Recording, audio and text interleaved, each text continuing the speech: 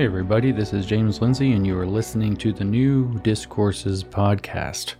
And this is going to be an important episode, I think. I want to address the problem in our libraries and the American Library Association in particular.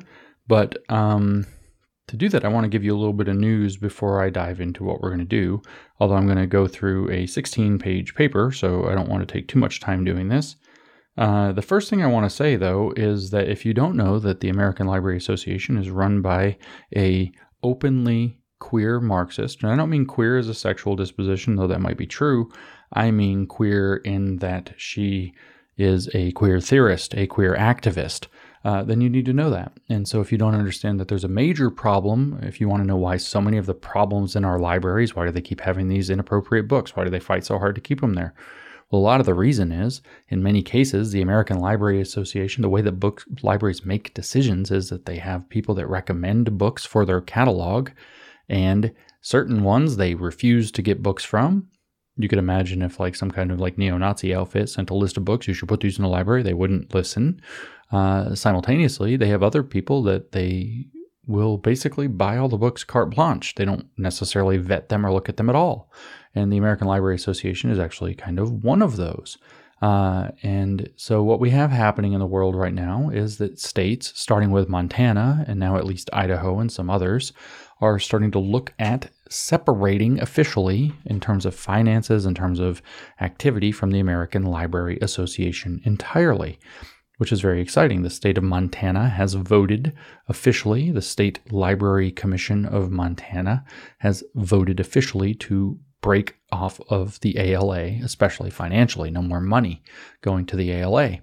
So the American Library Association is getting, frankly, what's long overdue and deserved, but their justification is that they're doing so on the basis of the fact that their current leadership is openly Marxist, and that it is, in their opinion, a violation of their duty to the Constitution as a state entity to do business with a organization that is Marxist in its orientation and leadership. And there's lots and lots that could be said. The head of the ALA is a woman named, a lesbian woman, not that that matters, named Emily Drabinski. What matters is that she is openly a Marxist, openly a queer theorist. She did an interview recently where she said, never in a million years did I think they would give a Marxist a chance. So in other words, for all intents and purposes, and I think that there's ample evidence backing this up at this point, we have a wholly corrupt ALA.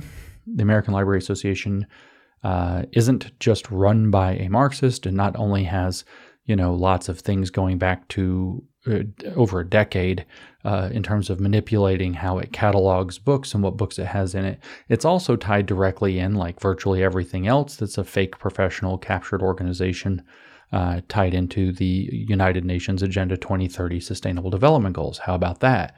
For example, here off of the ALA website, I found an article called ALA Task Force on United Nations 2030 Sustainable Development Goals. So it's directly tied in.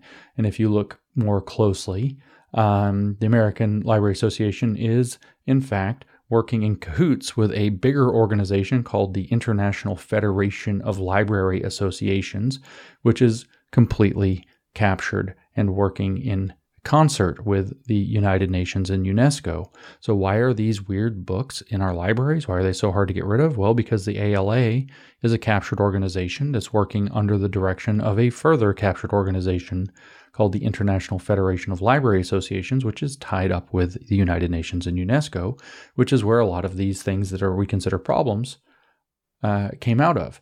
I mean, there's absolutely no doubt on their website that how much they are tied to the Sustainable Development Goals. They are completely consistent with the United Nations and World Economic Forum vision. Here's an article, for example, from De Gruyter. This says libraries exist to serve the Sustainable Development Goals. That seems like a big call.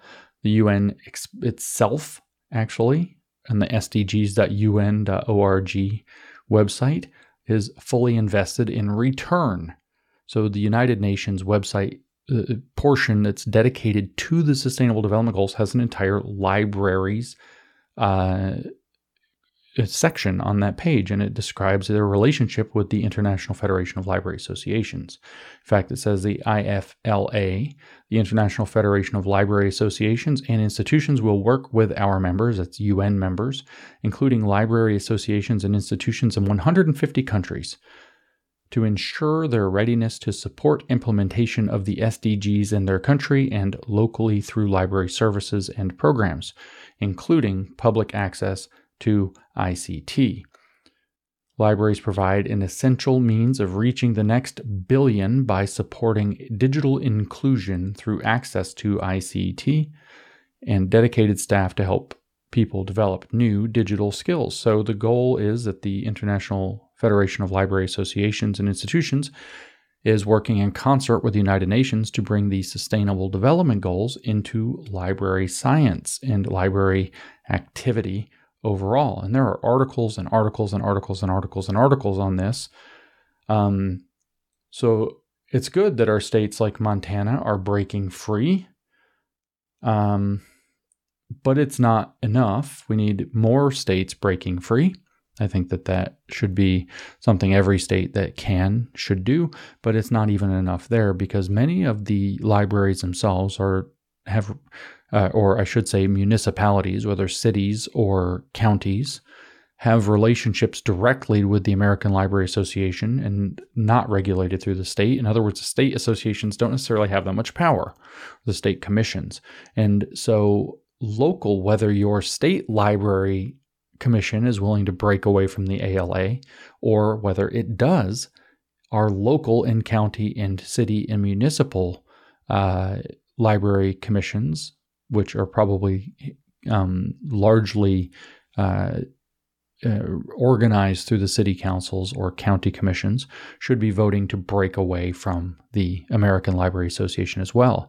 Any school districts with school boards and so on that have a relationship with the American Library Association that we want to protect should be voting to break away from American Library Association oversight and recommendations. If a book list comes from the ALA, no library that wants to preserve Western civilization should immediately accept it, because we know it's run by Marxists that are using Marxism and the Marxist agendas tucked into the Sustainable Development Goals of the United Nations to transform libraries into brainwashing centers.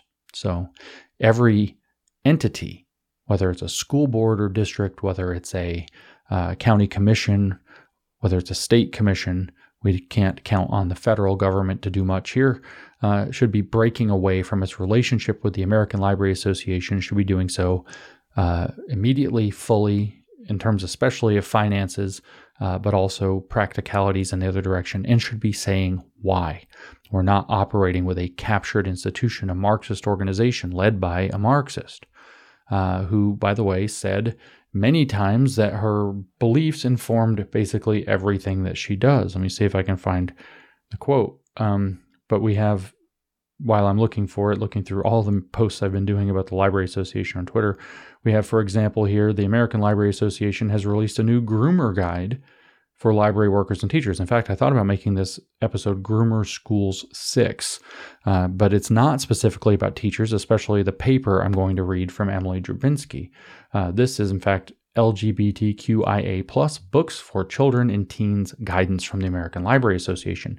Why is this happening in our school and public libraries in front of children? Well, you can guess that the ALA has a lot to do with it. They have a site I found, Intersections, GLBT Book Month, dispatch from a small town librarian from the ALA Office for Diversity, Literacy, and Outreach Services, explicitly calling for all of the kind of queer theory pride stuff that we've been seeing going on through libraries. Trying to find the quotes from Miss Drabinski. I don't know if she likes to be called Miss. Maybe we have to call her Mix, but I'm not really participating in that. But she very openly brags that she, in fact, was completely informed by her Marxist beliefs, and that those are, here's what it is. Here's what she said. In an interview with WNYC in November, Drabinski discussed the Marxist lesbian tweet that she did, where she tweeted and said that's what she is. She later deleted that tweet. She said, "It is very much who I am and shapes a lot of how I think about social change and making a difference in the world." And so we know that her Marxism and queer theory, queer is a political identity, not a personal identity, has a lot to do with how Drabinski runs the Library Association, and that's actually visible in her other statements, her work, and what the association's doing both before and under her leadership. But I want in this episode to read a paper, or at least some of it. It gets boring partway through, but it's very revelatory at the beginning, that Emily Drabinski published in the Library Quarterly, Volume 83, Number 2, from April 2013, which for those of you doing the math is a little over 10 years ago by the time of this recording. That's a journal published by the University of Chicago Press for those that care. But this title paper is Queering the Catalog. So that's exactly what the American Library Association is doing, and that's what this podcast is about, queering the catalog. And the subtitle is Queer Theory and the Politics of Correction. Now, the idea of queering the catalog to understand that, we have to understand the concept of queering something. Queering, or to queer, is a verb in queer theory. It is to actually come in and disrupt the stability of categories so that any hegemonies related especially to sex, gender, sexuality, and then more extendedly body status, ability status, health status, and so on, are seen outside of the light of normative understanding. So queering the catalog means injecting queer understanding into things. It also means, though, understanding the thing that you're going to queer as a text that can be, in effect, deliberately misunderstood and reorganized to advance the destruction of norms and values. That's what queer theory is about. As a political identity, this is not me being anything out of the ordinary. I could read it to you from David Halperin in his book, Saint Foucault, Toward a Gay Hagiography. I could make a very clear and cogent point, which I've done multiple times in the past, that queer theory exists to disrupt existing norms, to advance the broader, not acceptance, but actually centrality of perversion and kink and all of these other things that we associate it with, because that's what it's really about. So queering the catalog is an opportunity in the eyes of queer theorists to use library cataloging, which is a form of categorization of books and presenting categorized books to a public looking for them in a way that advances queer theory. That's going to include what the catalog includes, but also the way books are listed. So an example would be that you could take, say, for example, a book about Thomas Jefferson, and you could file that under, I'm just giving an example, I'm not a librarian, but this is just a rough example. You could file that under America, you could file that under probably philosophers or historical figures, you could file that under American history, which would be completely probably accurate. You could also file it under slaveholders, which tells a different story, just by the way that it's filed. You could file it under revolutionary leaders, which tells a kind of story, maybe good, maybe bad. You could file it, if you perhaps were British, under traitors, which tells a story. And so the point here is that the way that books are cataloged in libraries carries with it certain assumptions. Like if we believe that Thomas Jefferson is a hero, and we file books about Thomas Jefferson under something that looks heroic, that tells one story. But if we think that he is a villain, and we file it that way, it tells another story. If we think he is an inadvertent character in history and file it that way, that tells another story. So understanding that and then trying to disrupt the way that we classically have filed and cataloged books so that we can advance the ideas and the politics of queer theory and presumably the queer Marxism behind it would be queering the catalog. So this is the American Library Association president, Emily Drabinski, writing in 2013. The abstract reads, "Critiques of hegemonic library classification structures and controlled vocabularies have a rich history in information studies. So let's decode this a little bit as we go. The first part of this paper, by the way, is much more interesting than the later parts. But what's going on here? Well, first, we know have a rich history in information studies at the end of the sentence tells us that information studies, how information is understood, communicated, and so on, the study of how all of that happens is the domain in which this is happening. She frames classification structures under headings like, she says, hegemonic library classification structures, so that there's a broadly accepted way to classify things that exerts power and resists change. That's hegemonic. So that and controlled vocabularies. So we're going to now have, we're not going to just name things whatever we want. We're going to use controlled vocabularies. We'll hear, if we get all the way through everything, examples where she wants to use kind of slang terms to categorize books, because that might be what people are looking up when they go looking for them. You can kind of think of like hashtags in that sense. You hashtag slang something, and then people can look up the hashtags. Hashtags are, in fact, kind of a cataloging device, a democratic, decentralized cataloging device. And so she recommends using kind of slang terms, but then these color the way that people are going to interpret the information that they find. And so she's talking about critique. So we know that this is going to be a critical theory, in some sense, based approach of the way libraries are cataloged and the structures that those cataloging patterns and norms are rooted in, through including controlled vocabularies. And she says, well, this is an interesting field because it has a rich history in information studies. She says, this project has pointed out the trouble with classification and cataloging decisions that are framed as objective and neutral, but are always ideological, and worked to correct bias in library structures. So this example I gave you about Thomas Jefferson before I started should be elucidating in terms of what her thought is. And remember, my point here is to expose what the hell's going on at the ALA so that everybody cuts off from it. So we'll hear that this is a bit of a problem.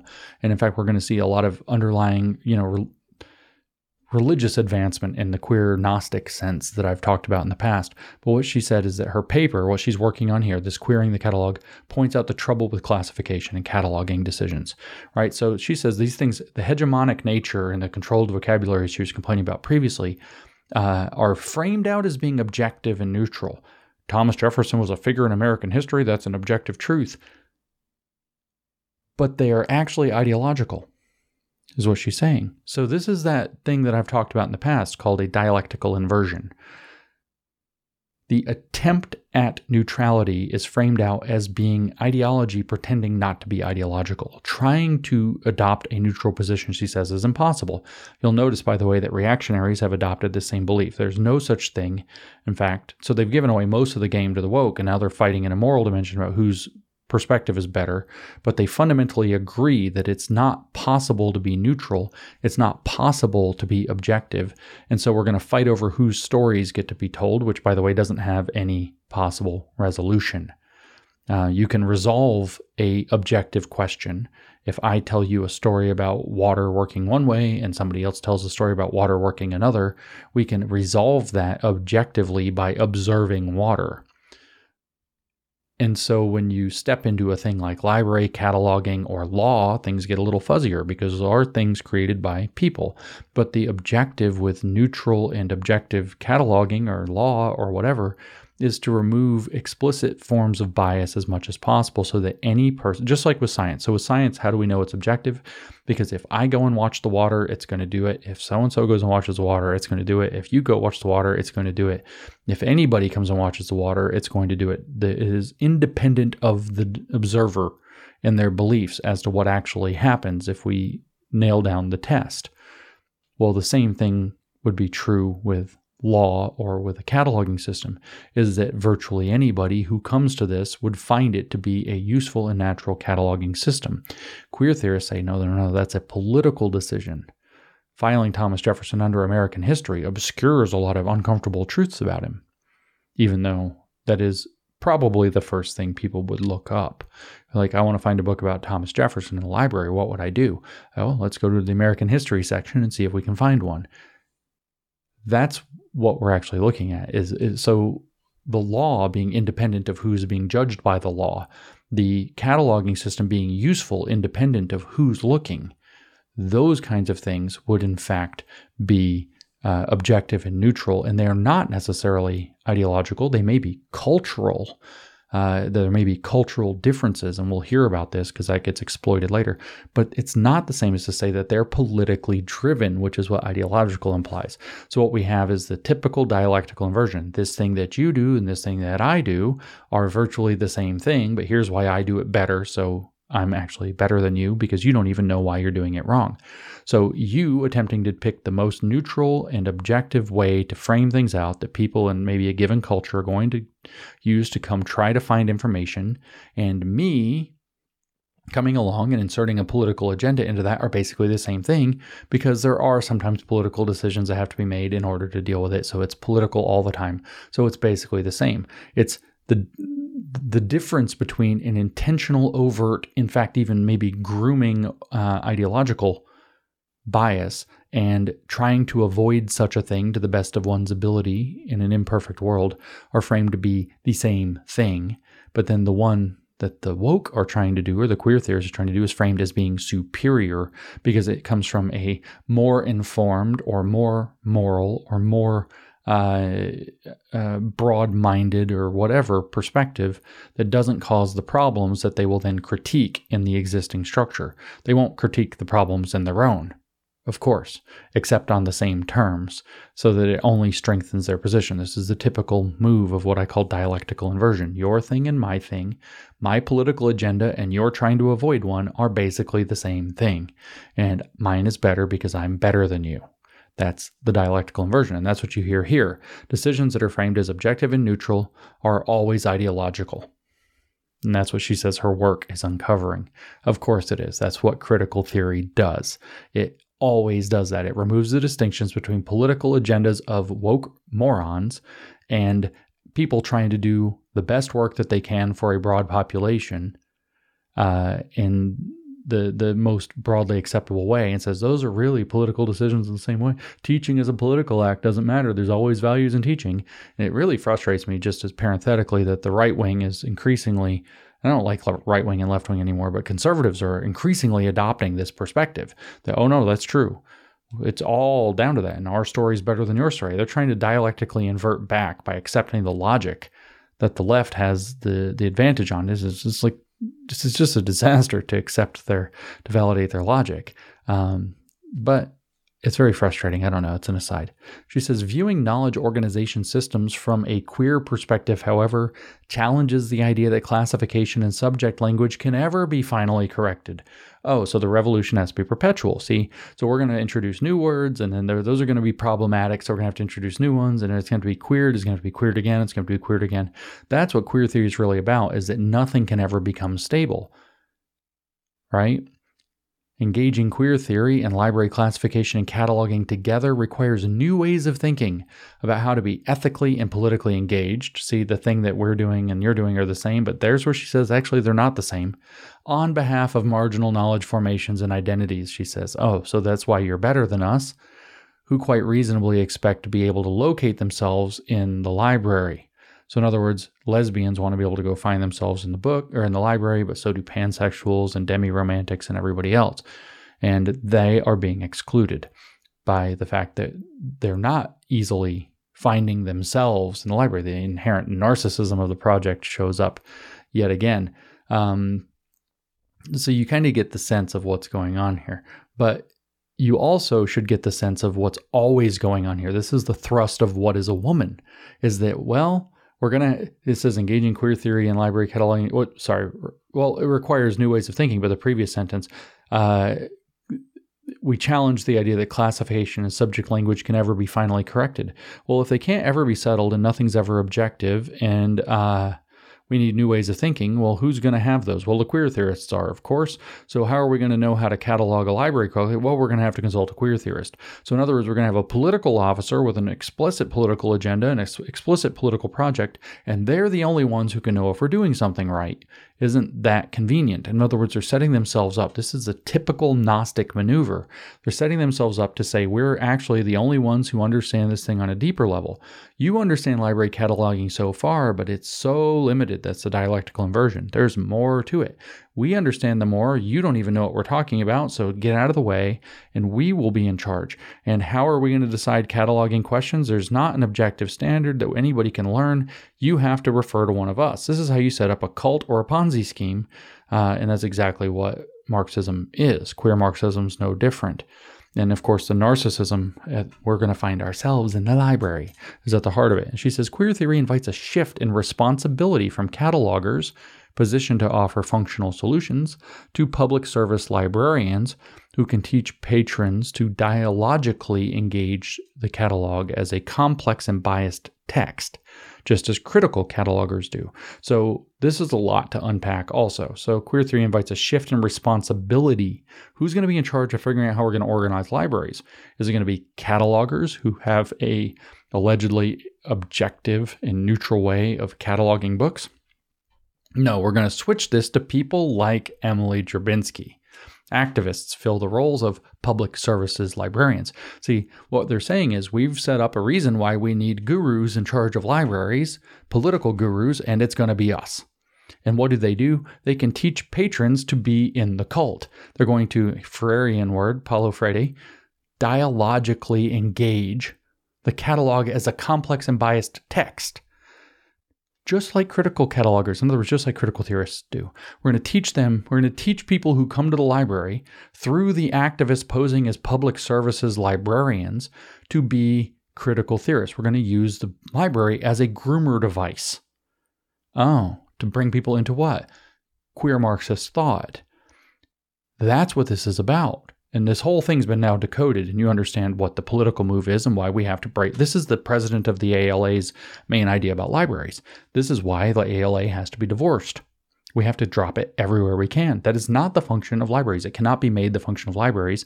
The libraries are turned into grooming entities that put people called queer theorists in a position of guru authority that knows the real way to engage information and uses it as an opportunity to induce people into queer theory and critical theory overall. But this one other concept here is worth dragging up a little bit, which is engage the catalog as a complex and biased text. So the library catalog itself becomes something you have to read that tells a story, that tells you has its plot holes and things. Is again the difference between putting Thomas Jefferson in American history and slaveholders. And that story that's told by the way he's categorized tells you a lot about what you're going to find out. And so if you think of that as a gigantic text that has to be critiqued in literary critique, you can kind of drag back and realize that, yeah, queer theory mostly came out of feminism, and feminism largely started in English departments where it's like, let's engage life the way that we engage books, which is to do analysis on them, and analysis on the book and the analysis of the book, and analysis on the analysis until there's no book left and everybody hates their life. And that's basically what literary criticism did between the 50s or 60s and 1990s, at which point it became the subject of mockery and wholly ideologically infused. Let's do it to library catalogs too. So how does she write this paper? That was the introduction to her paper. She says, libraries are spaces where language really matters. That's cute. Most of what we hold on our shelves and in our electronic databases are collections of words. Books, journal articles, pamphlets, and ephemeral materials such as zines. Like e-zines, like magazines, but on the internet, e-zines, blogs or something. Libraries are also spaces of control. Oh, there we go. Right? So it's just collections of words and words and words, and how do we organize words? But they're spaces of control, not just controls about noise and food when the books are due. Cute again. The materials themselves are linguistically controlled, corralled in classification structures that fix them in place, and they are described using controlled vocabularies that reduce and universalize language, remarkably resistant to change. Now that's a lot. So the materials aren't just collections of words. They're linguistically controlled because they are corralled into classification structures. Now, remember when we talked about Hegel and we kind of said, in a sense, Hegel's whole project and the Hermetic project overall is erasing distinctions. But when you look at Hegel, what it really looks like when you read Hegel is that he's like, categories aren't perfect for describing things in the world. Some things are kind of on the edges. Some things don't fit really well. Sometimes the categories are too reductive. Like, if I hold up, and this is a real example from Hegel, a red apple and a green apple, they're both apples. So the category of apple is complicated in the particulars. But if we can ease up our mind and understand apple as a more abstract thing, and maybe even compare it to its Platonic ideal or whatever, then we understand apples in a different way. And then we could see the distinction between apples and oranges. And, oh, they're both fruit.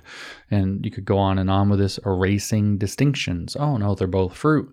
Apples and oranges, both fruit, both the same. They're both the same. They're exactly the same. They're the same in all the ways that matter, except that they're not. Because if you take a bite out of an orange, just grab it and pick it up the way you would an apple, you're probably going to regret it, where you probably would not regret it with an apple. But if you can't distinguish between certain types of apples and other types, given that most types of apples are pretty dry and bitter and not that good, they exhibit what's called extreme heterozygogy, which is one of the most interesting words and phenomena in the fruit world. Then you might have a good or bad experience with apples if we can't discern between a good one and a bad one. So Hegel, in other words, can be described as returning to the unity of all by, and Hermeticism more broadly, returning to the unity of all by erasing our classification structures, our categorizing mechanisms. And the categories are the things that are keeping us from understanding that all is actually one and all can be reunified as one. That's sort of, I mean, it's not exactly, but it's sort of what's going on with those philosophies. Well, here it is. The library is linguistically controlled, corralled in classification structures that fix items in place. They're fixed where they're just like queers, right? Some people are straight, some people are gay. They're fixed in place. That's really the first observation from Foucault within queer theory. And what does that even mean? And let's break it down and deconstruct it. That's really what it is. Right? And so now we have 3,000 genders, 3,000 sexualities, 850 million flags, Microsoft making a blend of all of them. I mean, it's absurd to try to break down the classification structures that are both necessary and evil at the same time, so that people can feel represented but not necessarily corralled by them. It has to be fluid, gender fluid, sexual fluidity. And they're described using controlled vocabularies. So when you set standards for the way that cataloging will go, you have a controlled vocabulary. And that's a problem, because what if we had to do something else? And that would reduce and universalize language so that everybody's saying the same thing when they use the same words and we understand stuff. And that's remarkably resistant to change. Yeah, no kidding, because people like to understand what they're dealing with. And actually distinctions and clarifying categories, though imperfect, help us do that. And it's useful and helpful. And we spent a lot of time organizing and building it. And so obviously we're not going to be that happy about destroying it. She says, in terms of organization and access, libraries are sites constructed. Everything's constructed. Nothing, it just is. It's all constructed by people. Libraries are sites constructed by the disciplinary power of language. Here she's invoking Foucault without mentioning him. Librarians of all kinds, conducting research in library and information studies programs, working in technical services, serving at the reference desk, and teaching in the information literacy classroom, work within and against, how Hermetic, these linguistic structures. We build and extend them, and we teach users how to navigate them. Well, that's not allowed to be an organic process, or one that is constrained. It all goes back to the dictionary. Is the dictionary descriptive or prescriptive? Well, it turns out that it's both. You use the dictionary to describe words, and then once you've described them, that is, given them definitions, those definitions set out how people will use words in the future. So it's kind of, they can still move. People still use words differently. They still change words. That's all acceptable, and that eventually makes it into the dictionary, but at the same time, it controls how we use words. It corrals words. This is exactly the same thing that she's complaining about. Libraries are sites constructed by the disciplinary power of language. That's what she's talking about. Critiques of these disciplinary library structures. Remember, we said at the heart of the Gnostic project is that everything's a prison, and it all comes down to disciplining and punishing and keeping you in prison.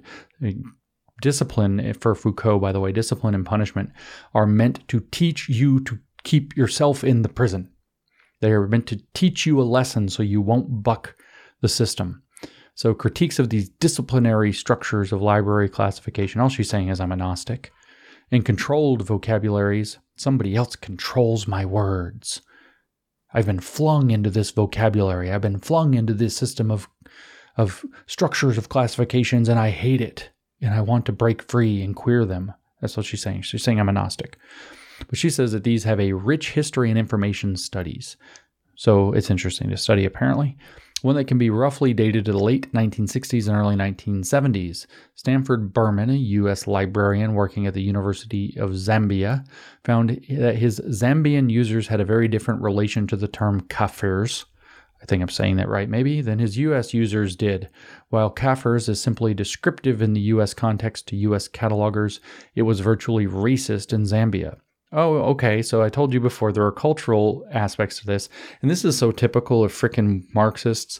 They find like this weird edge case. So here's this word that is not racist in one culture and is racist in another. Here's another one. You're not even really allowed to say this. I say it all the time, but I'm saying it in Chinese, and if I could do the tonals, you would believe me. It's the word coolie. Coolie in Chinese means bitter work, right? Bitter work, but if we spelled it C-O-O-L-I-E in America, that's a racial slur for Chinese people. But in China, guess what they actually call the people who occupy the level of bitter work, which is usually these impoverished laborers? Ta-da, coolie, which I said in Chinese, so it's not a racial slur. So yeah, this happens sometimes. Whoop-de-doo, right? So what do? Well, in Zambia, you find out that that word isn't a good word. And so in a mature, not idiotic system, what you would do is you say, well, this is the way that we classify these things, and then you nota bene, Zambia, and you use some other word. Okay, fine. Not a big deal. And you may even explain why in a footnote. And that's all it really is. We're dealing with a footnote here, right? Well, this is proof in queer theory. Just like intersex people are proof that we have to transition children somehow, this is proof in queer theory that there's this word that's not racist in America, but it's racist in Zambia. There's not this universal culture, so therefore we have to be able to completely upset all classification systems. There's a problem with the classification system. We say all people are male and female, but some people are intersex. Well, we say that we're going to classify words according to this classification system, but some words are racist in other cultures.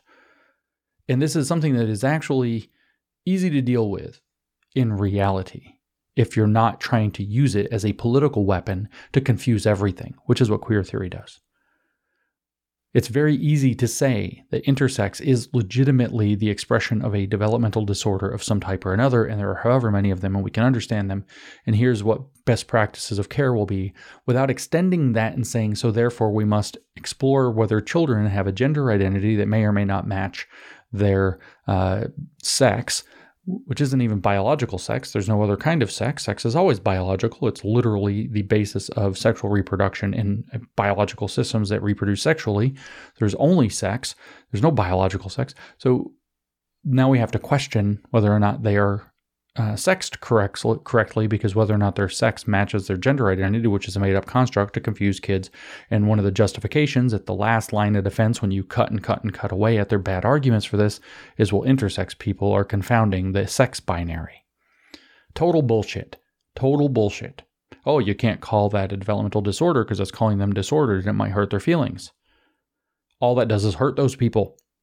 You try to protect their feelings with words, and all you end up doing is creating situations where we can't deal with the situation as it is in a proper, effective, and compassionate way.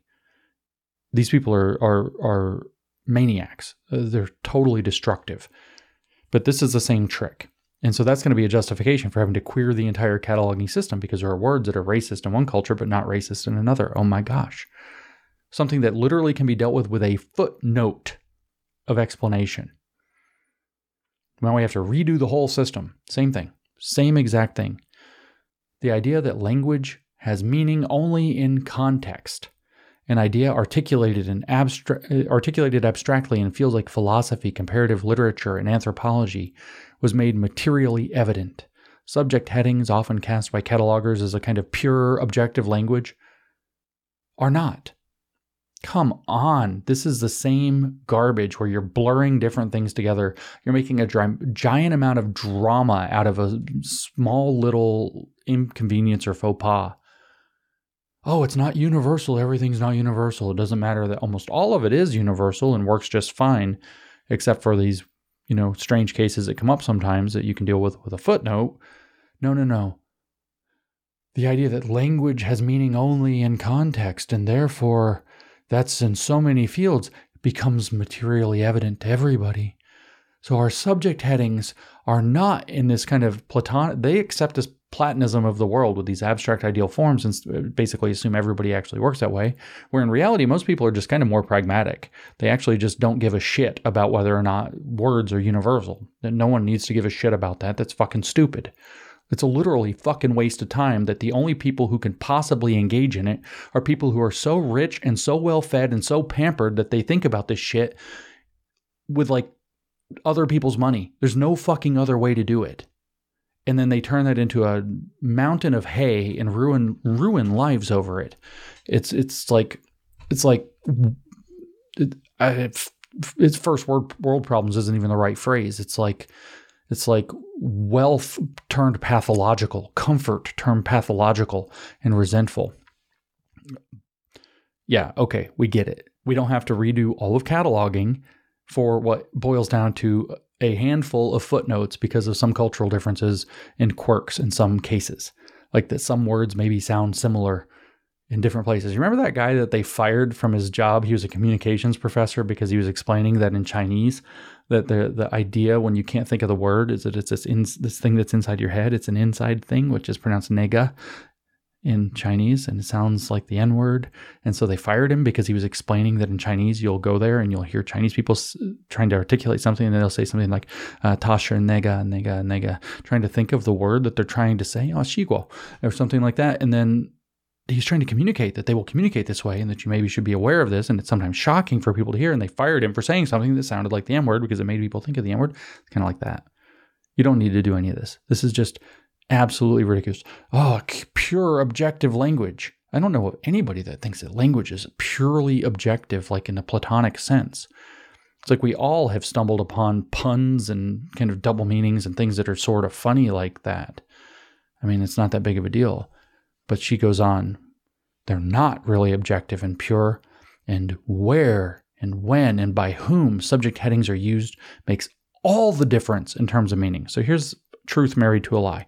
All Marxism does is marry truth to a lie. It does not make all the difference. It sometimes makes a little bit of difference. It sometimes matters. Most of the time it doesn't matter.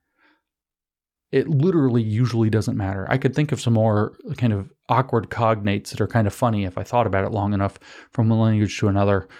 It's absolutely not this thing that makes all the difference in terms of meaning. They exaggerate, they blend contexts, and then act like they have this huge, profound insight when really what they're doing is being annoying. And again, from a position of unimaginable comfort. Berman's insight, one shared by other catalogers, including A.J. Foskett, Steve Wolf, that's without an E for those following other discussions, and Joan Marshall, was one that changed the cataloging landscape in the United States for good. Now, I love this. I'm going to pause because this insight, oh my gosh, sometimes there's words that are, oh my gosh, this insight. It's not an insight. It's like, okay, put a footnote. At least from a pragmatic perspective. It's not an insight. It's a contrived insight. Changed the cataloging landscape because stupid activists made a bunch of deal about it and they panicked that maybe they're accidentally doing a racism when really they're not accidentally doing a racism. They say, oh, well, we didn't mean any offense. This is what it means in our culture. We understand that it's a mistake. Let's use a different word here and make a footnote. Very simple, pragmatic solution to an awkward point. And if you come to the United States, by the way, just be prepared that we don't think of it that way. So, okay, everybody's okay. There's footnotes. Footnotes deal with the problem. And it changed the cataloging landscape in the United States for good. Now, I want to ask the question, for good or for good, right? Like permanently or to make things better, because that's how they think of what they're doing. I don't know which one she means. Maybe both. Mobilized by petition. It certainly can't be forever because if everything's socially constructed, like she says, we can just kick her out of her job and then we can turn it back the other way. Oh, not permanently for good. Mobilized by petitions to the Library of Congress, missives in the library journals and newsletters, and organized responses within the American Library Association. Pause for a second. 10 years ago, this was something important already to the American Library Association, this stupid political correctness, changing everything for good. Organized responses within the American Library Association, the first program of ALA's Task Force on Gay Liberation was called Sex and the Single Cataloger, a session about the trouble with headings for gay and lesbian materials. Wow. So at some point, its citation is 1998. So before 1998, at some point, there was a program that the American Library Association started. It was a task force on gay liberation. Liberation is explicitly a communist and hermetic word. Liberation is a hermetic cult religion concept. And it was called Sex and the Single Cataloger, and it was a session about the trouble with headings for gay and lesbian materials, which means that, sure, I can acknowledge communism always marries the truth to a lie. Never forget that. I can acknowledge that there might be problems as we're starting to kind of go through the gay civil rights and we're having a whole kind of new vocabulary adopted that people are getting comfortable with. And that might be useful in library cataloging. This happens. Things change. Language changes. The internet came along. All kinds of new words came into existence that we had to deal with. Nobody was texting anything before a few years ago, less than 20. Texting wasn't a thing. DMing wasn't a thing. There's all kinds of words that are new because of different things coming around. Okay, so we have to have some changes to the catalog to update. Updating a catalog isn't really this big thing, but it's now being done through the American Library Association before 1998 with a view toward lesbian and gay liberation. A explicitly Marxist and hermetic agenda was attached to the dealing with the fact that we've got to update some cataloging through the ALA. That I mentioned, by the way, that we should be cutting off from the ALA. The ALA has been a problem that has had communist infiltration into it as a professional organization at least since before 1998. It is long past due that our states say, to hell with this Marxist organization. We're not taking direction from it. We're not giving it money. We're not giving it support. We're not taking its information seriously. She, in fact, says that librarians since the 1970s have made it their business to critically read subject headings for bias, so that activism goes back at least to the 70s, working its way into the American Library Association extremely explicitly by at least the mid-1990s, and ever since, on an accelerating curve, as always happens when you get captured by Marxists. But she says they have made it their business to critically read subject headings for bias, arguing often successfully for changing subject headings to ameliorate bias and altering classification structures to, quote, fix the ideological stories told by the classification scheme. In other words, maybe we should think of Thomas Jefferson as a slaveholder instead of as an American history figure. Simultaneously, whatever library, LIS, I forgot what that stands for, faculty, including Hope Olson, Ellen Greenblatt, and others, have made critical engagement with classification and subject language central to their work. Okay, so simultaneously, there are more people who are Marxists working in libraries. And that was Library and Information Studies is what LIS stands for. Faculty and their professors. So Marxist professors working in Library and Information Studies, including these people, have made critical library studies in terms of classification central to their work. She says in both their activism and their scholarship, librarians have convincingly made the case that Library of Congress classification and Library of Congress subject headings fail to accurately and respectfully, that seems to be in the eyes of the beholder, organize library materials about social groups and identities that lack social and political power. Okay, they brought identity Marxism to the Library of Congress organization or classification subject headings domains. And what did they do with them? Started to ruin everything. That's all they ever do. Librarians have worked to correct, which librarians? Probably frickin' Marxist ones, have worked to correct incorrect classification decisions and have argued for the expansion and correction of subject headings. That would make more sense if we said that. See, when you just say librarians, you're like, well, yeah, that's kind of their job, right? You know, they're going to bring it to attention that the subject headings need to be moved around a little bit. We got to do better, the advancement of the field, blah, blah, blah. But if you were to say Marxists posing as librarians, it would be a completely different read, wouldn't it? That's, of course, what she means, because that's who she's lionizing here.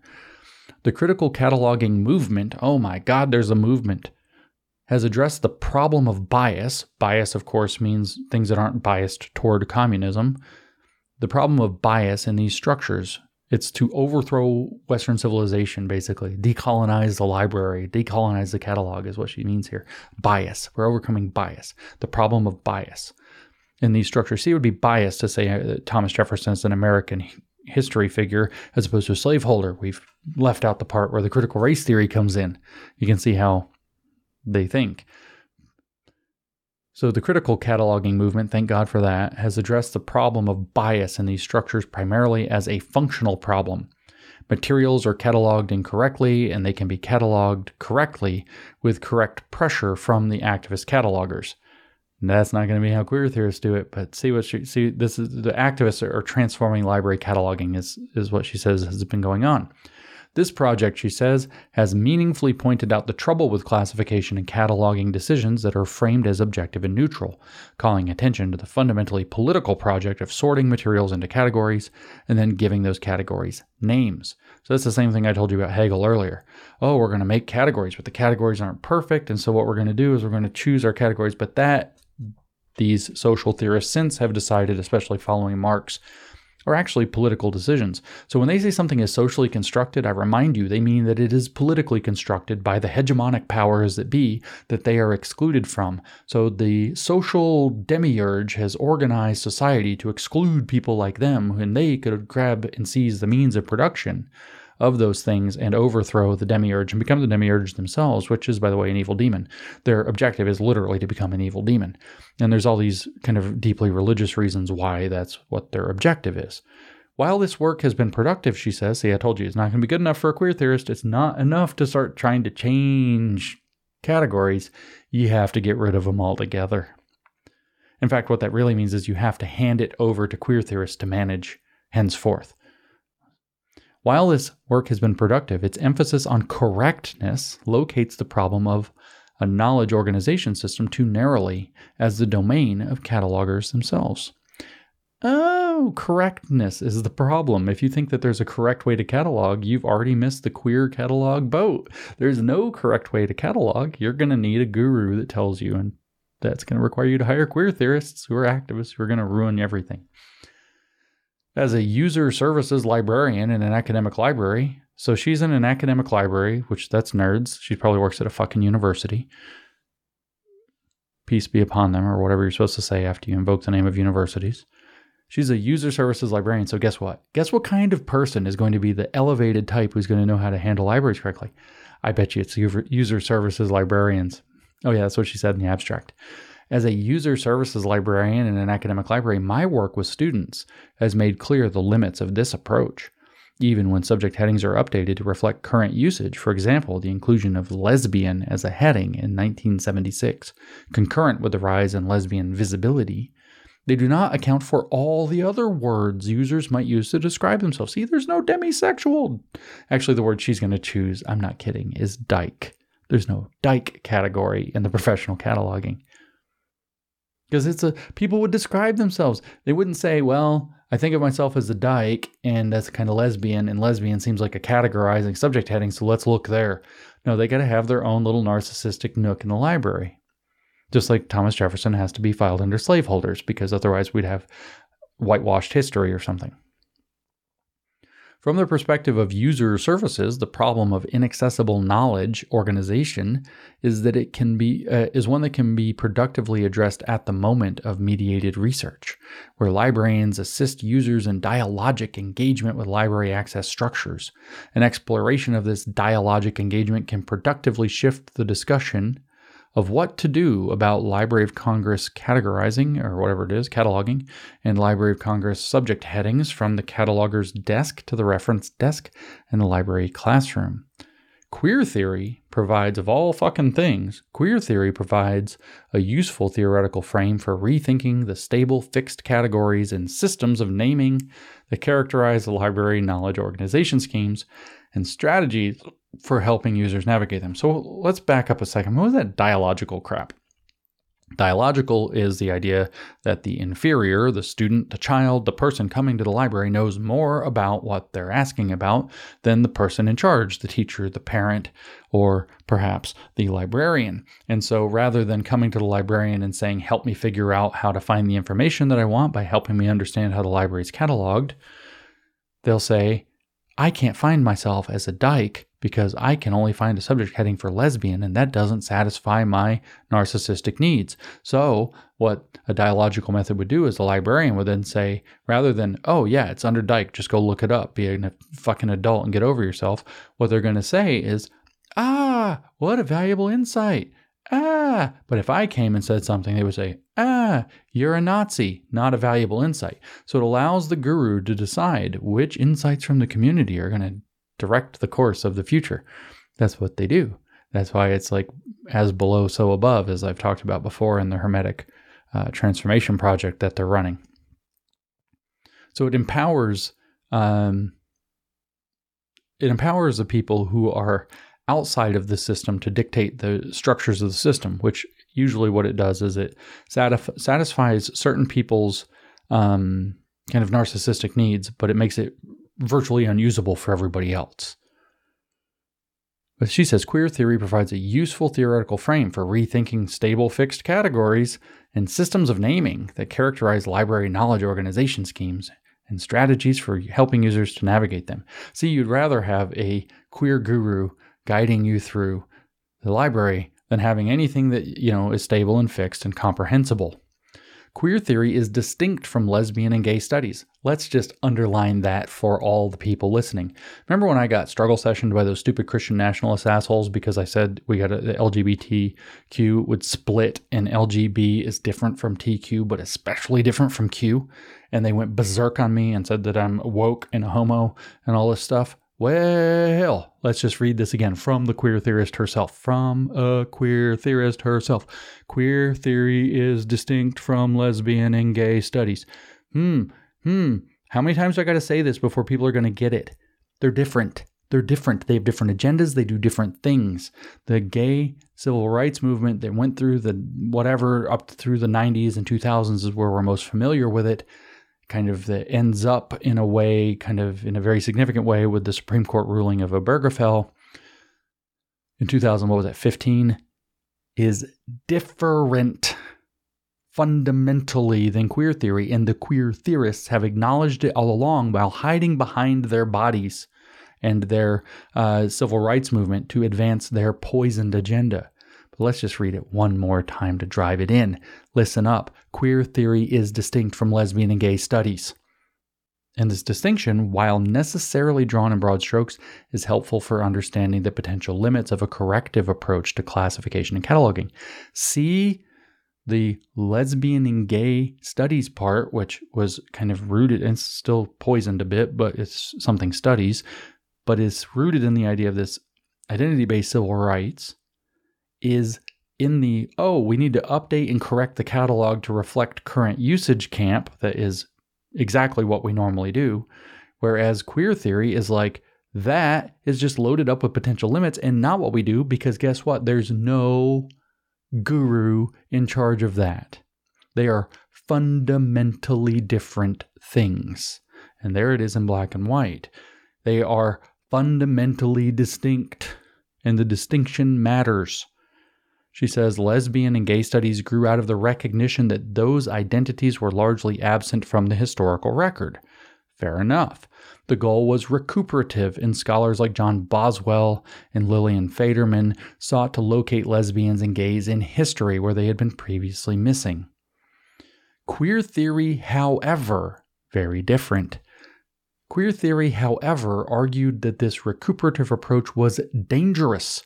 It froze identities in time and universalized them, erasing the real differences that accompany same-sex sexuality on the scales of time and place.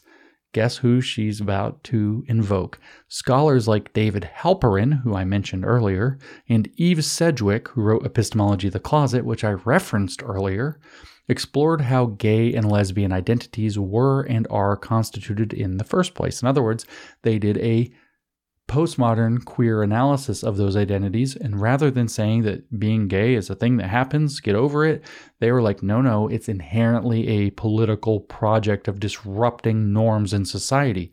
That difference is so crucially important for people to recognize and stop confusing. They are different projects. Rather than taking these identities as stable and fixed, queer theory sees these identities as shifting and contextual. So I guess you could, in some sense, pray away the gay under queer theory, but they don't admit that prayer is valid because it's somehow evil and hegemonic. Do you not understand? They are different. How many times do these people have to tell you that they are different before you will get it through your head that they are different? I know I'm talking to a certain niche of my audience, but I really want to drive that home.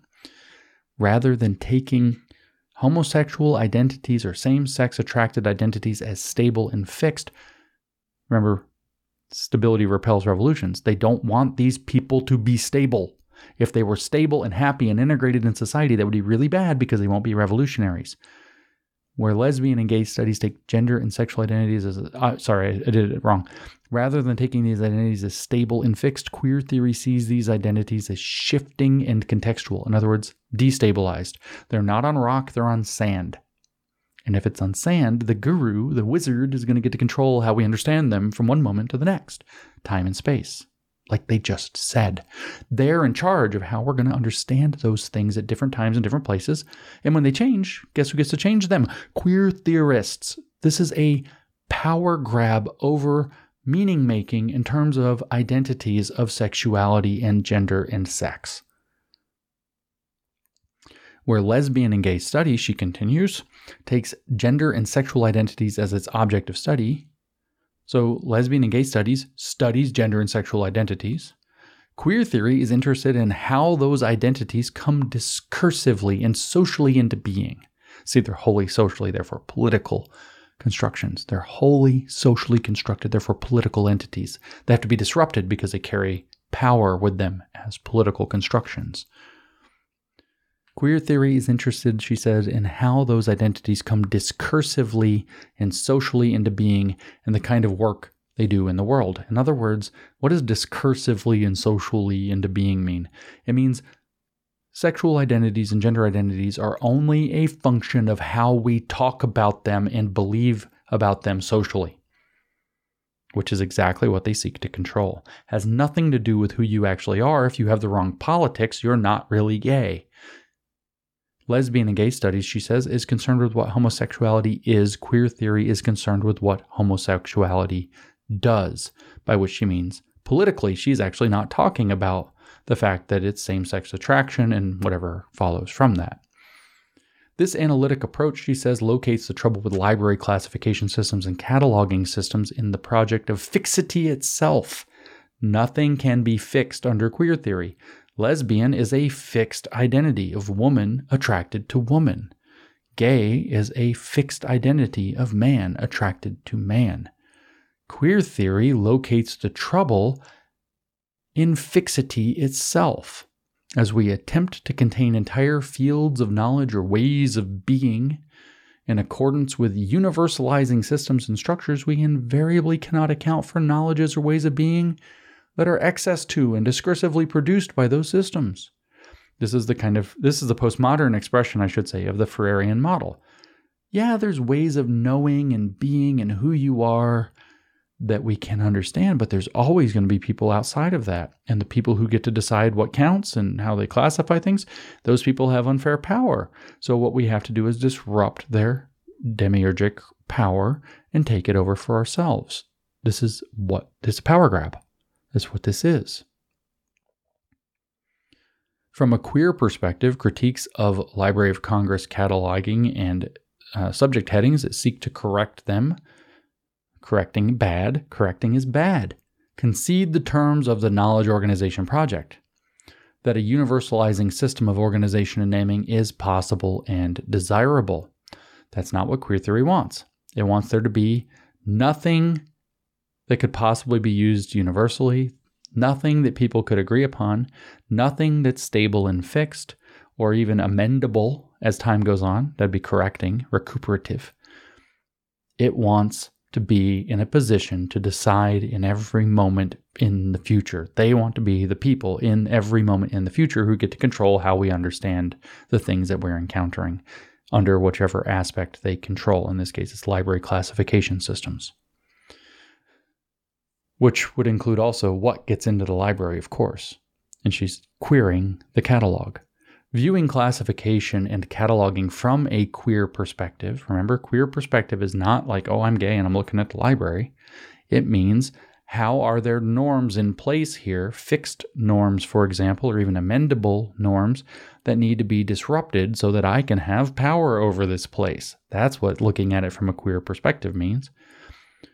Viewing classification and cataloging from a queer perspective, one that challenges the idea that classification and subject language can ever be corrected once and for all, outside of the context in which those decisions take on meaning, which is what they want to control. The context in which the decisions take on meaning. They want to control that.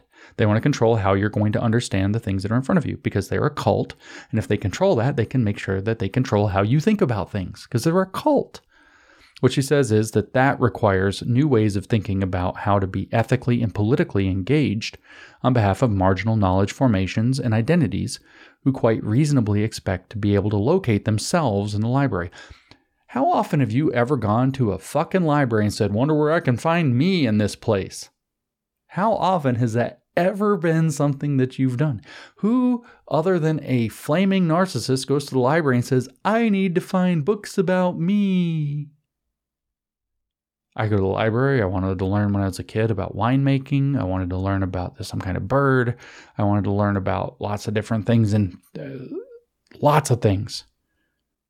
Origins of consciousness, different philosophical topics, lots of stuff about math at different times. At no point did I say, where can I find a book that tells me more about me, who I am, and how special and important I am? You can hear the narcissism behind the entitlement, behind the Gnosticism screaming from these people. The point of libraries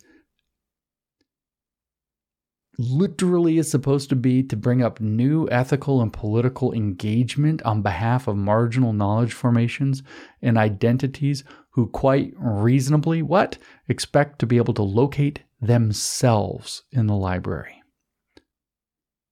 I've been flung into this world and don't know who I am or why I'm this way or why anything works this way. I need a book to tell me about who I am.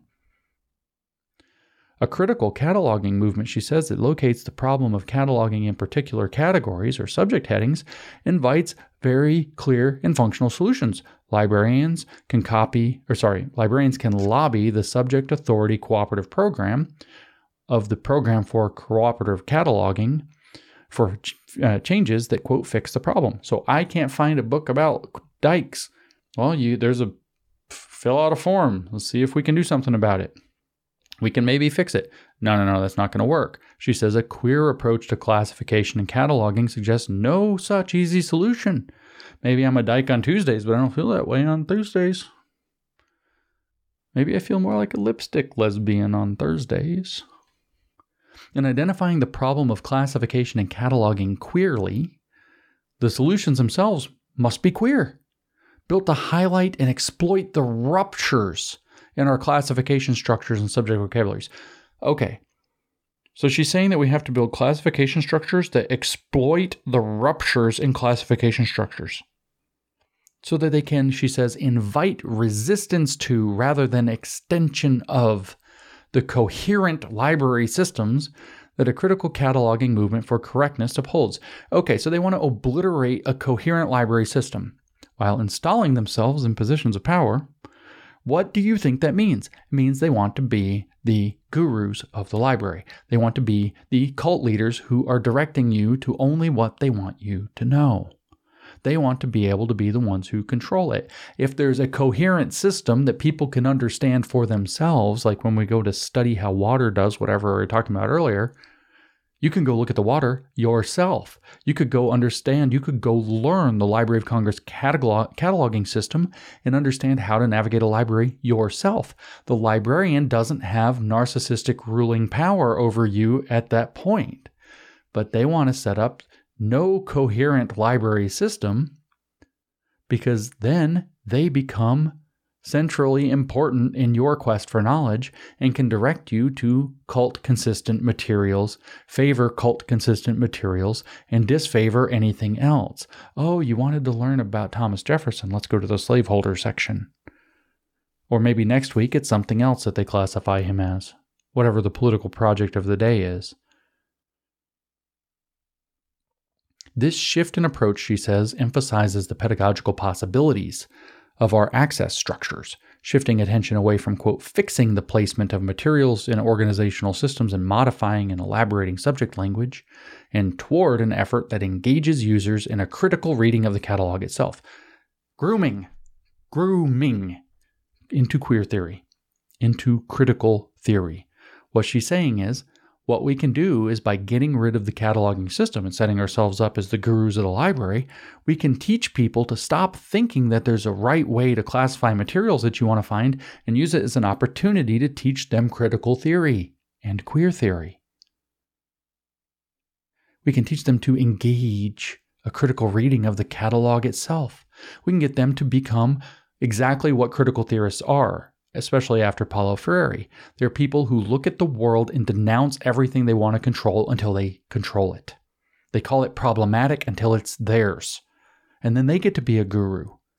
And everybody is working just to break apart whatever is so that nobody can maintain power long.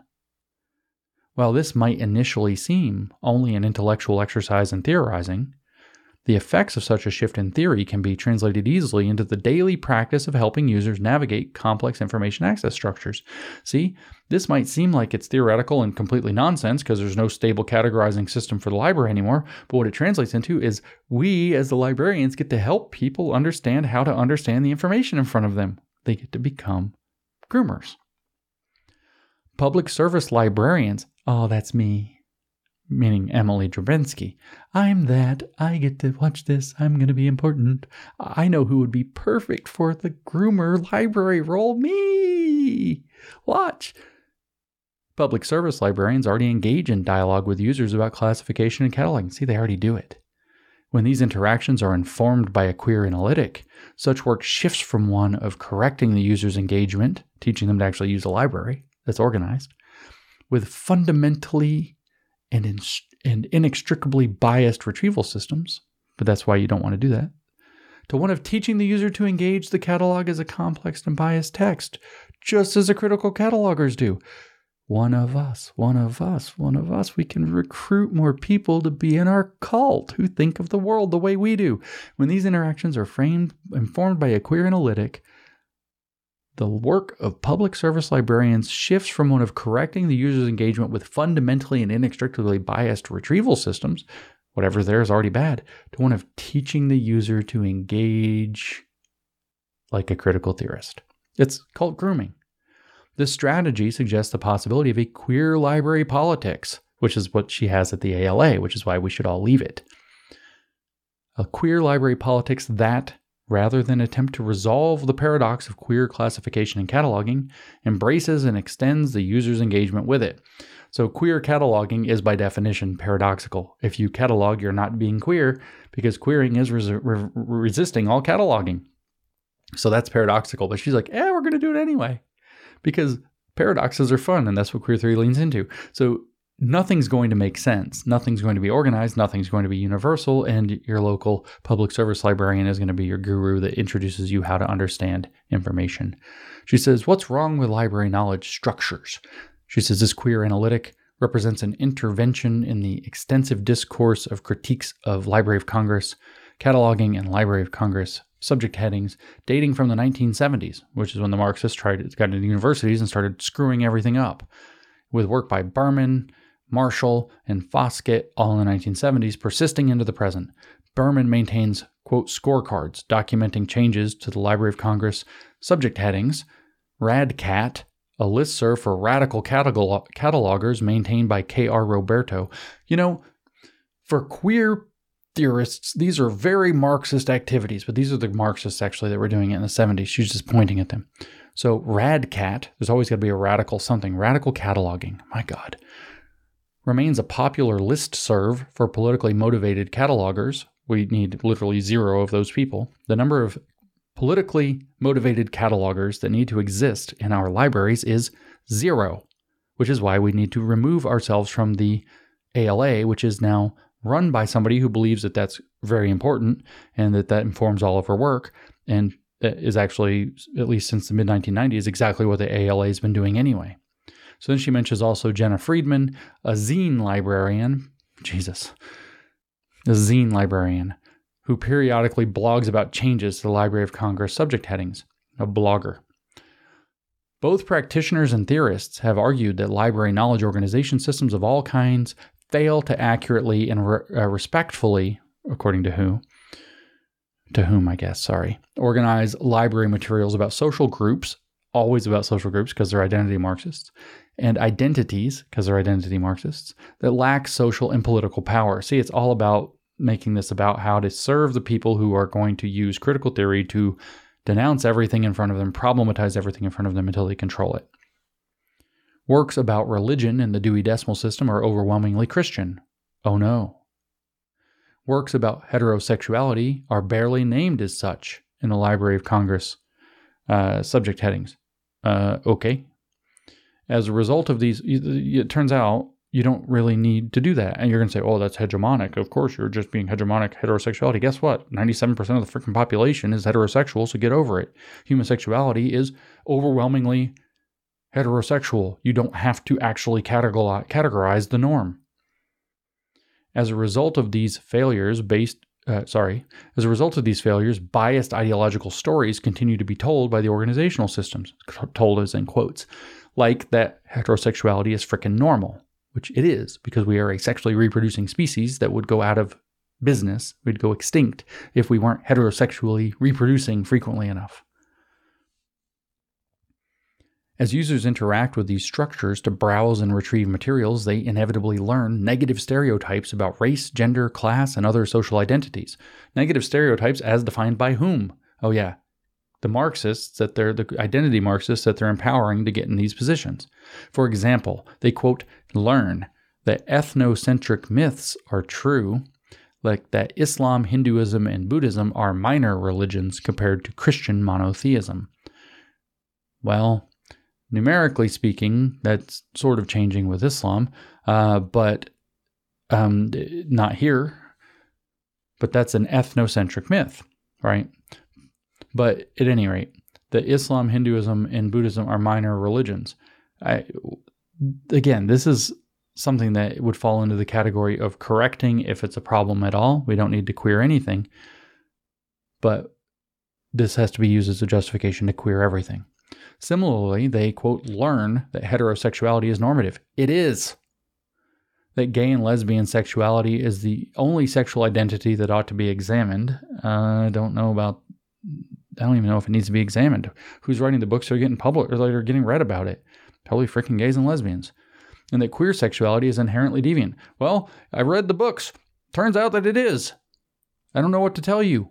I literally don't know what to tell you. You haven't written a book or a paper that hasn't praised deviant sexuality from the beginning. Half of them, more than half of them, including the foundational ones, all praise pedophilia. There's a lot of deviance going on. We're talking about Gail Rubin, 1984, Thinking Sex. She's talking about bringing kink to the workplace. Like, come on. This is inherently deviant. Boo-hoo. Critical work around library classification and cataloging locates bias at both the structural and descriptive level. As I told you, this all gets kind of boring. Decisions about classification and classificatory language have both been sites of their critiques. Critics of biased classification argue that the placement of materials in the classification can reflect prejudice about certain identities. That's what I was saying before. In some cases, they're concerned about the ideology that underlies the decision to place materials at one point in the classification instead of another. For example, locating materials about transsexuality at RC 560.G45, the point in the classification schedule for sexual and psychosexual conditions, suggests that transsexuality is a psychological disorder that can be remedied with treatment rather than just another way of existing in a gendered world. Oh. Or a political position or a religious or philosophical experience. isn't it interesting that she says transsexuality might not be something related to psychological disorders, but it might be a religious experience? Isn't that interesting? And then she also mentions just another way of existing in a gendered world, which imports the entire social constructivist thesis, which they are in control of because they get to decide. They're the only experts who understand it because it's fucking made up. When materials about transsexuality are located elsewhere, for example in HQ 77, the emphasis on the social aspects of this identity are emphasized in ways that contradict what some users might feel are the biological or psychological causes of transsexual identity. The variable classification of two different editions of the autobiography of Christine Jorgensen provides an example, and I assume it's pronounced Jorgensen, maybe it's Jorgensen, provides an example of this problem. The Library of Congress assigned the 1967 edition of Christine Jorgensen, a personal autobiography, the class number RC560.C4J6. The 2000 reissue from Kleist Press was assigned the number HQ77.8J67. In both cases, the ideological bias of the classifier is revealed by the classification decision. Additionally, critics argue that the placement of materials in relation to one another indicates bias, or a failure to represent materials about social identities correctly. Roberto has argued that the placement of materials about transsexuality adjacent to materials about gay and lesbian sexuality creates a false understanding that gender and sexuality are congruent. Remember, like LGBT does?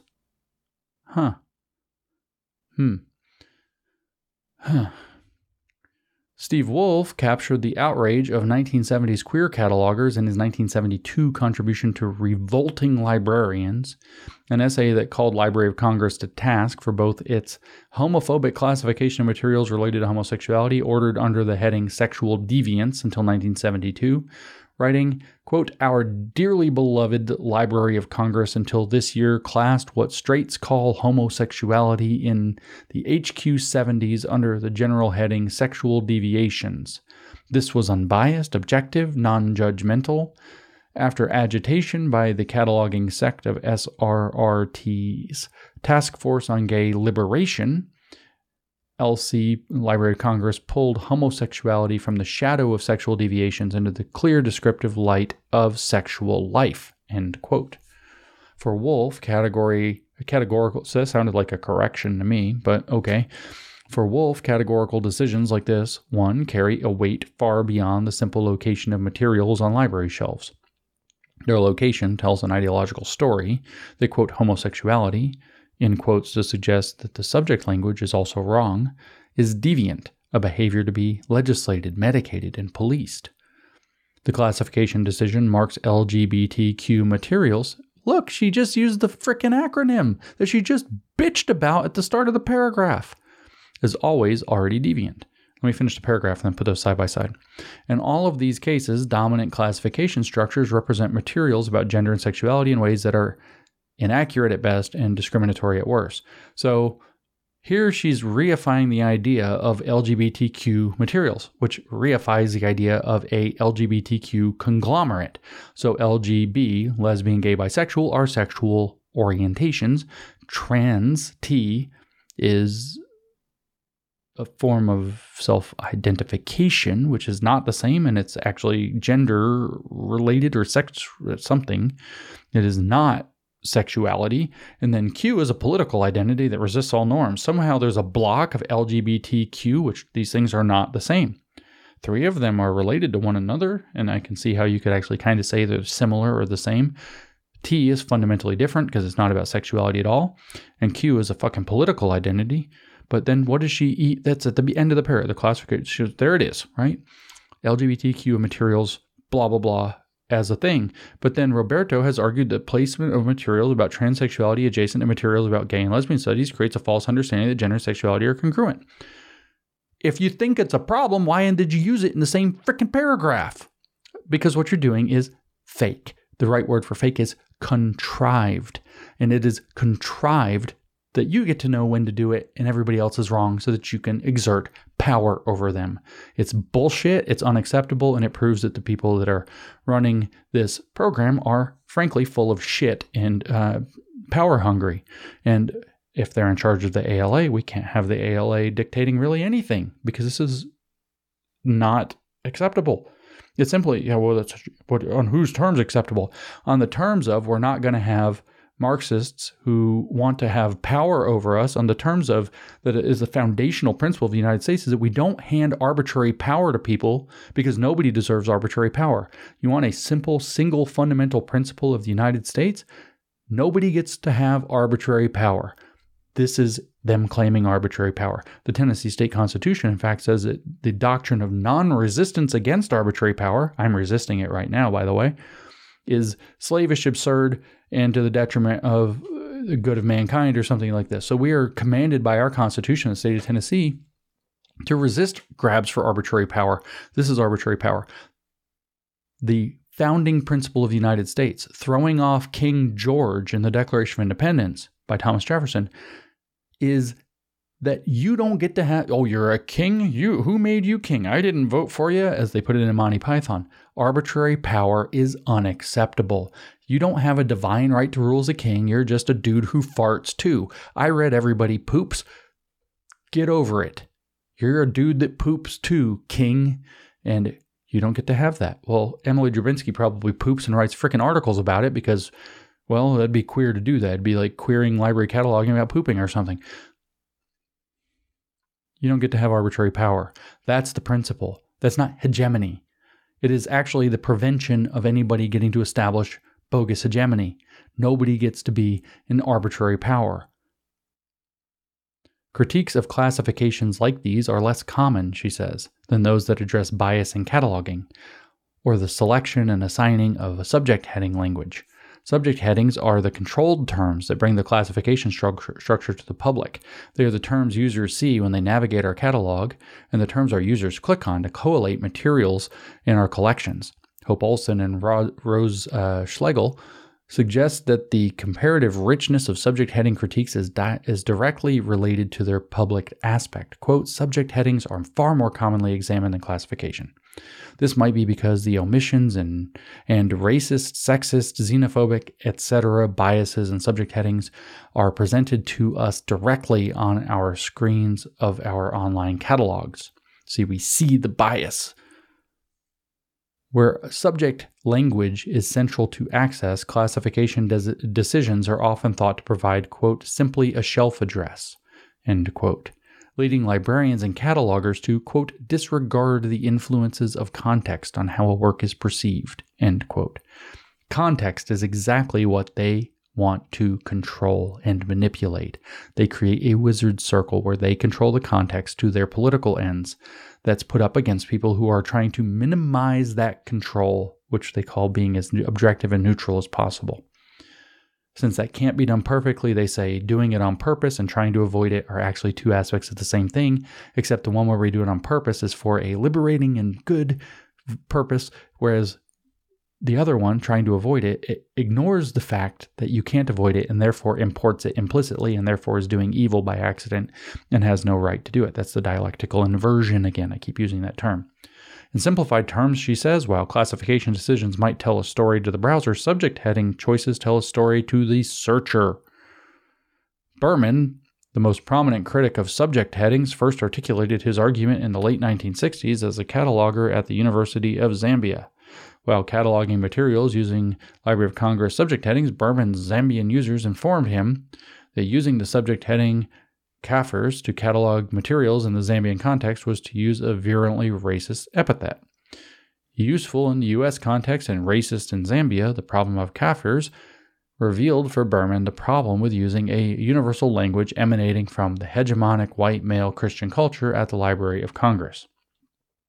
We're literally dealing with a footnote situation that transformed libraries forever because critical theorists are lunatics and latch onto any excuse to seize power. Thus launched Berman's lifetime struggle to revise subject headings in order to ameliorate bias. His 1971 volume Prejudices and Antipathies, in other words, to introduce freaking politically correct language to offend 0 people by accident with a clumsy subject heading. His 1971 volume Prejudices and Antipathies, widely available in a 1993 reprint, argued famously that Library of Congress subject headings, quote, can only satisfy parochial, jingoistic Europeans and North Americans, white-hued and at least nominally Christian, and preferably Protestant in faith, comfortably situated in the middle and higher income brackets, largely domiciled in suburbia, fundamentally loyal to the established order, and heavily imbued with the transcendent, incomparable glory of Western civilization, end quote. That sounds like some serious freaking mental illness. All other viewpoints and contexts that lay outside of those dominant boundaries could not be represented by the existing Library of Congress list. I think I could rant for a long time about this, but I'm just not going to this time. Insert any one of my rants that you've ever heard, and it was probably the right one.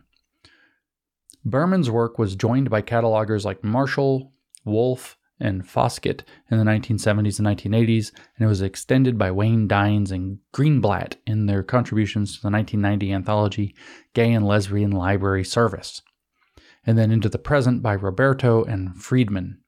Marshall, in 1977, argued that mainstream cataloging language was patriarchal, and feminist. And she developed a thesaurus for cataloging feminist collections. Fucking so valuable. You know how many resources it takes to support a person doing that for a living? In her groundbreaking piece in Gay and Lesbian Library Service, Greenblatt in 1990 pointed to the problem of outdated subject headings for LGBT materials. They're using the acronym again.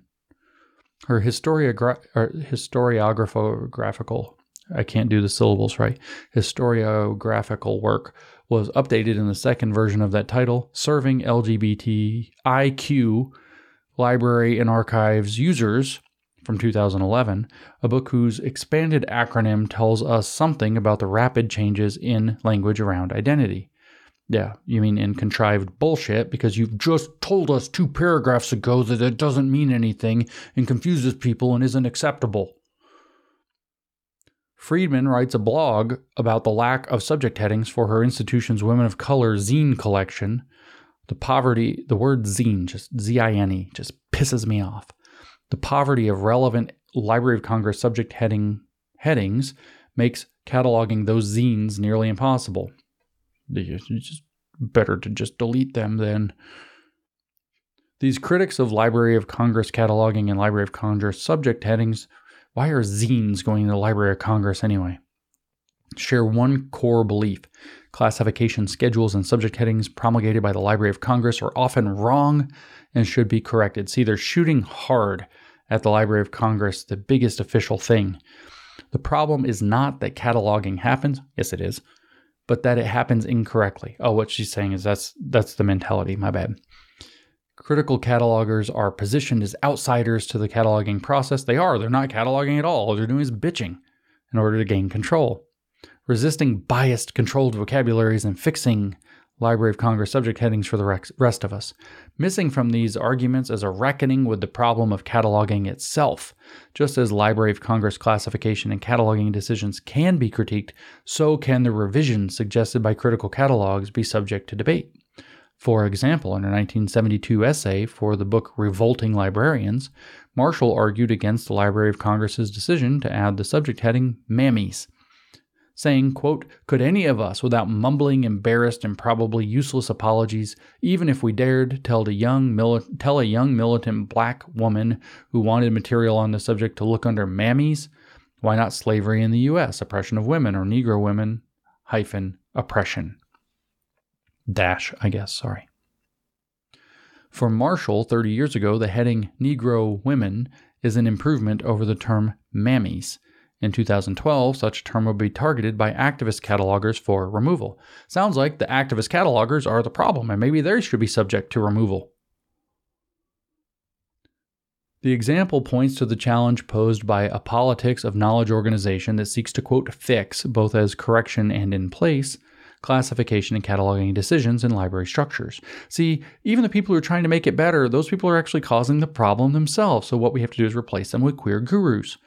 Such corrections are always contingent, she says, and never final, shifting in response to discursive and political social change. Just as Negro women could make political sense in 1972, but not in 2012, the corrections suggested by Berman, Friedman, and Roberto today are just as subject to the contingent vagaries of history and standpoint. Such work often fails to acknowledge such contingency. We use different words for things now. Some things became considered impolite, and so something. So give me power. Berman writes of Library of Congress. See, what she's saying is there's no platonic form of cataloging and subject headings, so therefore somebody like me has to be in charge of that. Berman writes of Library of Congress cataloging and Library of Congress subject headings that, quote, there can be no quarrel about its value as a global standardizing agent, a means for achieving some uniformity in an area that would otherwise be chaotic. Knowledge and scholarship are, after all, universal, end quote. His conclusion, shared by a generation of catalogers who have seen their role as corrective agents, reiterates an approach to classification and cataloging that elides contingency as a factor in determining what classification and cataloging decisions are imagined to be correct in any given context. Taking into account such contingency requires theorizing the trouble with classification and cataloging in library knowledge systems as at the root rather than along the branches. Okay? See, so even the guy who complained about the racist Zambia word is like, obviously it's useful to do some categorizing. Having these standards is helpful. Otherwise, it would all be chaos. And then along comes the head of the current American Library Association, Emily Drabinski, who looks like a reject from Revenge of the Nerds. And she's like, no, there should be no cataloging unless we acknowledge that it's problematic and people like me are in charge of it. American Library Association has to go. It's gone. It's dead. We shouldn't be using it. It's just dripping poison into our libraries. Queer theory, she tells us, offers a useful analytic for developing such a critique. Of course it does, because you're a queer theorist, you asshole. Queer theory has its roots in disruption of, rather than assimilation to, norms of identity. So what is queer theory about? Is it about gay rights? No. Is it about understanding gay or lesbian issues? No. No. We already heard that before. Queer theory has its roots in disruption of norms of identity. Some people are gay, get over it. Queer theory has a big problem with that. That would be assimilation to norms of identity. We're going to get rid of them. Politically, she says, queer emerged as part of a political movement of gender and sexual minorities in the 1960s. Distinct from mainstream lesbian and gay movements, distinct from them, listen. Groups like Queer Nation resisted assimilationist strategies that sought rights on the basis of stable and unchanging identities. The thing that people say is the slippery slope. Oh, gay people got married, now we have drag queens. Don't understand what they're talking about, and they're walking into a trap that has been laid for them. The trap is that we're going to play the slippery slope game, try to relitigate the 1990s, which culture is already accepted. Yeah, gay civil rights mattered. They're going to lose that fight, and then there's going to get framed as rising anti-LGBTQ hate. And the reason that they're doing it is because they're saying there's a straight line slippery slope from gay civil rights straight into queer provocation to disrupt our society. And they don't understand that right here, all the history tells you again and again and again that they're not the same thing. Groups like Queer Nation, distinct from mainstream lesbian and gay movements, resisted assimilation of strategies that sought rights on the basis of stable and unchanging identities like gay and lesbian and bisexual. They have to be unstable, changing identities that disrupts norms of identity. That's all it wants, disruption and instability. Turns out that stable gay and lesbian and bisexual identities don't disrupt stable norms of identity. They are those. Queer theory also found roots in a postmodernism that challenged the idea that truth could be final. For queer theory, knowledge, both of the self and about the world, is understood to be discursively produced, socially powerful, and always already undergoing revision. Therefore, you have to have a guru who's going to be in charge of understanding everything because it's always changing, and only they know how it's changing because they're the only ones who have the knowledge of how it's changing. Queer theory resists the idea that stable identities like lesbian or gay exist outside of time. Rather, these identities exist only temporarily in social and political contexts that both produce and require them. Queer theory sees claims to universal and unchanging identities as both unattainable and undesirable, particularly in the sense that they elide the social power of uncontested claims to the truth. So other identities that they would say are not stable or that don't exist outside of time would be man and woman. Man and woman used to be taken to be males and females, biologically. Now, there are men that can be women and women that can be men, and you're going to have a queer theorist who can sort it out for you. Just like the Supreme Court Justice said, incorrectly claiming that a biologist could help her, when actually only a queer theorist could help her. In the library context, she says queer theories can refocus attention away from the project of producing correct knowledge organization systems, pointing toward a project of dialogic pedagogical inventions that push all users to consider how the organization of and access to knowledge is politically and socially produced. So, frankly, while she cites herself here, I'll mention a little bit more of this. The next section is queer critique of classification and cataloging. I will encourage you and make available this PDF to you. I'm only halfway through this paper. I'm not going to suffer for, what are we already at, almost 2 hours, 2 more hours going through this bullshit for you. I'm going to summarize a little bit more and skip to the conclusion so you can get the idea. You have the idea, but I want you to hear just a little bit more, and we'll close this thing up. When queer theoretical claims about the instability of identity categories come into contact with the knowledge organization project, the trouble with correction becomes quite clear, she says. Grant Campbell and Patrick Kilty have taken up the issue from historical and literary perspectives on queerness, while Emily Drabinski, that's her, has explored the queer challenge to library classification and cataloging explicitly in spatial terms. The entire project of library classification and cataloging is at odds with queer ideas about historicity, contingency, and the impossibility of a fixed system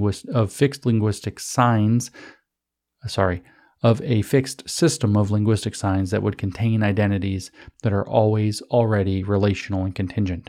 A queer perspective on classification structure sees categories as discursively produced and historically contingent, rather than as essential or articulable once and for all. So here's a punchline for you. If that's true, a pornographic groomer book that we would classify, say, 2 years ago as a pornographic groomer book, that's a contingent, discursively produced thing. It's not really essentially pornographic or really essentially grooming. It's only considered that in an earlier time and place. And now there are other historical contingencies that make it essential and articulable that we put queer groomer books with pornography in them in libraries. She says a queer approach to language resists the idea that naming is ever outside of power or resistance. Well, you name the book pornographic, or you name the book groomer, or you name the book inappropriate, and that turns out to be an exercise of illegitimate power, not a statement of fact about the book, because there are no statements of fact. There might be some other thing, like grooming kids. It's more important. So we have to have this book in, which is not grooming, because that word sounds bad, so they have to call it something like liberating. A queer approach to language resists the idea that naming is ever outside of power or resistance. In both cases, the project of a critical library classification becomes less about correction and more about locating the ruptures in the structure, developing what Olson has called, quote, techniques for making the limits of our existing information systems permeable. So that which is pornographic can be considered something else because the classification system is permeable. So the thing that would used to have kept those things out has holes in it and lets them in. This goes on and on of this kind. There's this part about the dykes. I'm not going to read the part about the dykes, but she sees herself as a dyke. Trying to skip down to the end. Sorry. So I'll read the conclusion to you, but not the whole conclusion because it's also several paragraphs nobody wants to read. Queer interventions. There's lots of sections. I encourage you to go read the whole paper, but it gets boring from some point, which maybe we already passed. So the conclusion, let's see. The problems of bias in library classification structures and subject language are, from a queer perspective, problems endemic to the knowledge organization project itself. If social categories and names are understood as embedded in contingencies of space, time, and discourse, then bias is inextricable from the process of classification and cataloging. So they want to control the bias. That's obviously what they always do. When an item is placed in a particular category or given a particular name, those decisions always reflect a particular ideology or approach to understanding the material itself. That's what they want to control, so that they can control how you understand and contextualize information, because they always manipulate context to their advantage. This fundamental insight challenges the traditional approach of activist librarians who see as paramount the task of correcting classification and cataloging schemes until they become unbiased and universally accessible structures. Such a project contains an inherent tension. Correction can mask the inescapable contested ideological work performed by catalogers who must make these decisions every day. So instead of having specific categories, they want these things to be contextual. They want to be able to control the context. So again, Genderqueer or Lawn Boy or Flamer or any of these books can be classified in a way that allows them to circumvent the protections that we have of keeping obscene materials away from minors. Approaching the problem of library classification and cataloging from a queer perspective demands that we leave intact the traces of historicity and ideology that mar the classification and cataloging project. I skipped that part of the paper. Such traces, so we have to leave intact some of the catalog so we can learn from it. Such traces can reveal the limit of the Universal Knowledge Organization project, inviting technical interventions that highlight the constructed nature of classification structures and controlled vocabularies. These traces also represent moments when the burden of undoing the hegemony of library classification and cataloging shifts from the back office to the reference desk and classroom, where people like herself, public service librarians, can intervene and emphasize the discursivity of classification and cataloging by engaging in critical reflection with users about what they do and do not see in the library catalog. Queer theory challenges us to interrogate the processes and power relations that produce certain ways of knowing and being as correct and others as wrong, deviant, and less worthy of life. Really. Pedophilia is wrong. It is deviant, and it is less worthy of life. I'm sorry, it is. A lot of the kink stuff. Any of this, I'm not even going to describe. Grooming children is wrong. It's deviant. It is less worthy of life. When brought into conversation with the literature of critical library classification and cataloging, let me go back. Let me add another one. Telling children that they can be born in the wrong body and need to be transitioned medically and socially and psychologically, affirming that, feeding them materials that lead them to believe that, is wrong, deviant, and less worthy of life. It should be marginalized. It should be excluded. It should be held outside of library that children can access, or that people really can access. It should be, if we were in Harry Potter, it would go in the restricted section where actually capable and responsible adults for capable and reasonable reasons would let them have access for, maybe study of what crazy people and evil people think. When brought into conversation with the literature of critical library classification and cataloging practice, queer theory informs new strategies for teaching the library catalog from a queer perspective. That benefits nobody, except for the people who steal power, and only temporarily, because, like I said, it requires an extraordinary amount of privilege to be this kind of person. And they don't have the capacity to run a societal system that can maintain the conditions that allow that level of privilege. They are a self-defeating catastrophe. Beyond this narrow intervention, however, such an engagement offers other disciplines material ways to think about and teach about discourses of power. In other words, you get to do critical theory in other places because the library is helping you do it. Structures of power are often abstract and difficult to perceive or explain to students as real. For example, considered against the background of a dominant fantasy of equal opportunity, explaining the ways that choices and life chances are produced by mechanisms that precede the subject can be difficult, like systems of power. A queer reading of Library of Congress cataloging or whatever in Library of Congress subject headings offers a concrete way of understanding the way these mechanisms work in time. The ideology that consigns gay and lesbian sexuality to the subject classification for sexual deviance or classifies sexuality of all kinds as social problems has ramifications beyond the library catalog for people who claim those identities. The text of the library classification and cataloging structure enables us to apprehend these ideologies directly off the page. That's the end of the paper. I skipped a bunch of the middle. We're not going to go back. Okay, let me do that second to last sentence just a little bit, right? So she brings up this thing, and then we're going to wrap this up and get out of here. So she brings up this thing, subject classification for sexual deviance. Okay, so right. So the ideology that consigns gay and lesbian sexuality to the subject classification for sexual deviance, which I'm sure a lot of people listening are like, that's where it belongs, or classifies sexuality of all kinds as social problems, has ramifications beyond the library catalog for people who claim those identities. It has maybe problems bigger than that. I don't know. But anyway, communism always marries truth to a lie. And this is marrying truth to a lie. Okay? It is absolutely true that probably, classifying gay and lesbian sexuality as sexual deviance is a problem, especially for gay and lesbian people. That's true. The conclusion, however, is that queer activists, queer theorists, queer Marxists need to be in control of the information flow is preposterous, right? Classification systems are not perfect. They are amendable. There could be situations where we have to use a footnote. What we don't have to do is blow up the whole system and render it to this kind of chaos that's now controlled by a particular kind of activist as a result, because that also has ramifications beyond the library catalog for people. It has lots of them. There is no justification for inserting a queer project because at one point in history, gay and lesbian sexuality was considered a form of sexual deviance, and that's how it had to be categorized. Then now we could actually categorize it under gay and lesbian sexuality, which is just a different subject heading that is actually more neutral.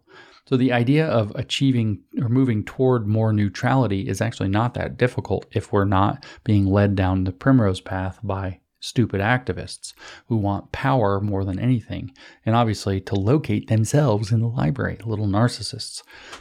So the takeaway from this is that the American Library Association, which Montana has cut away from, other states are trying to cut away from, I think every state that should.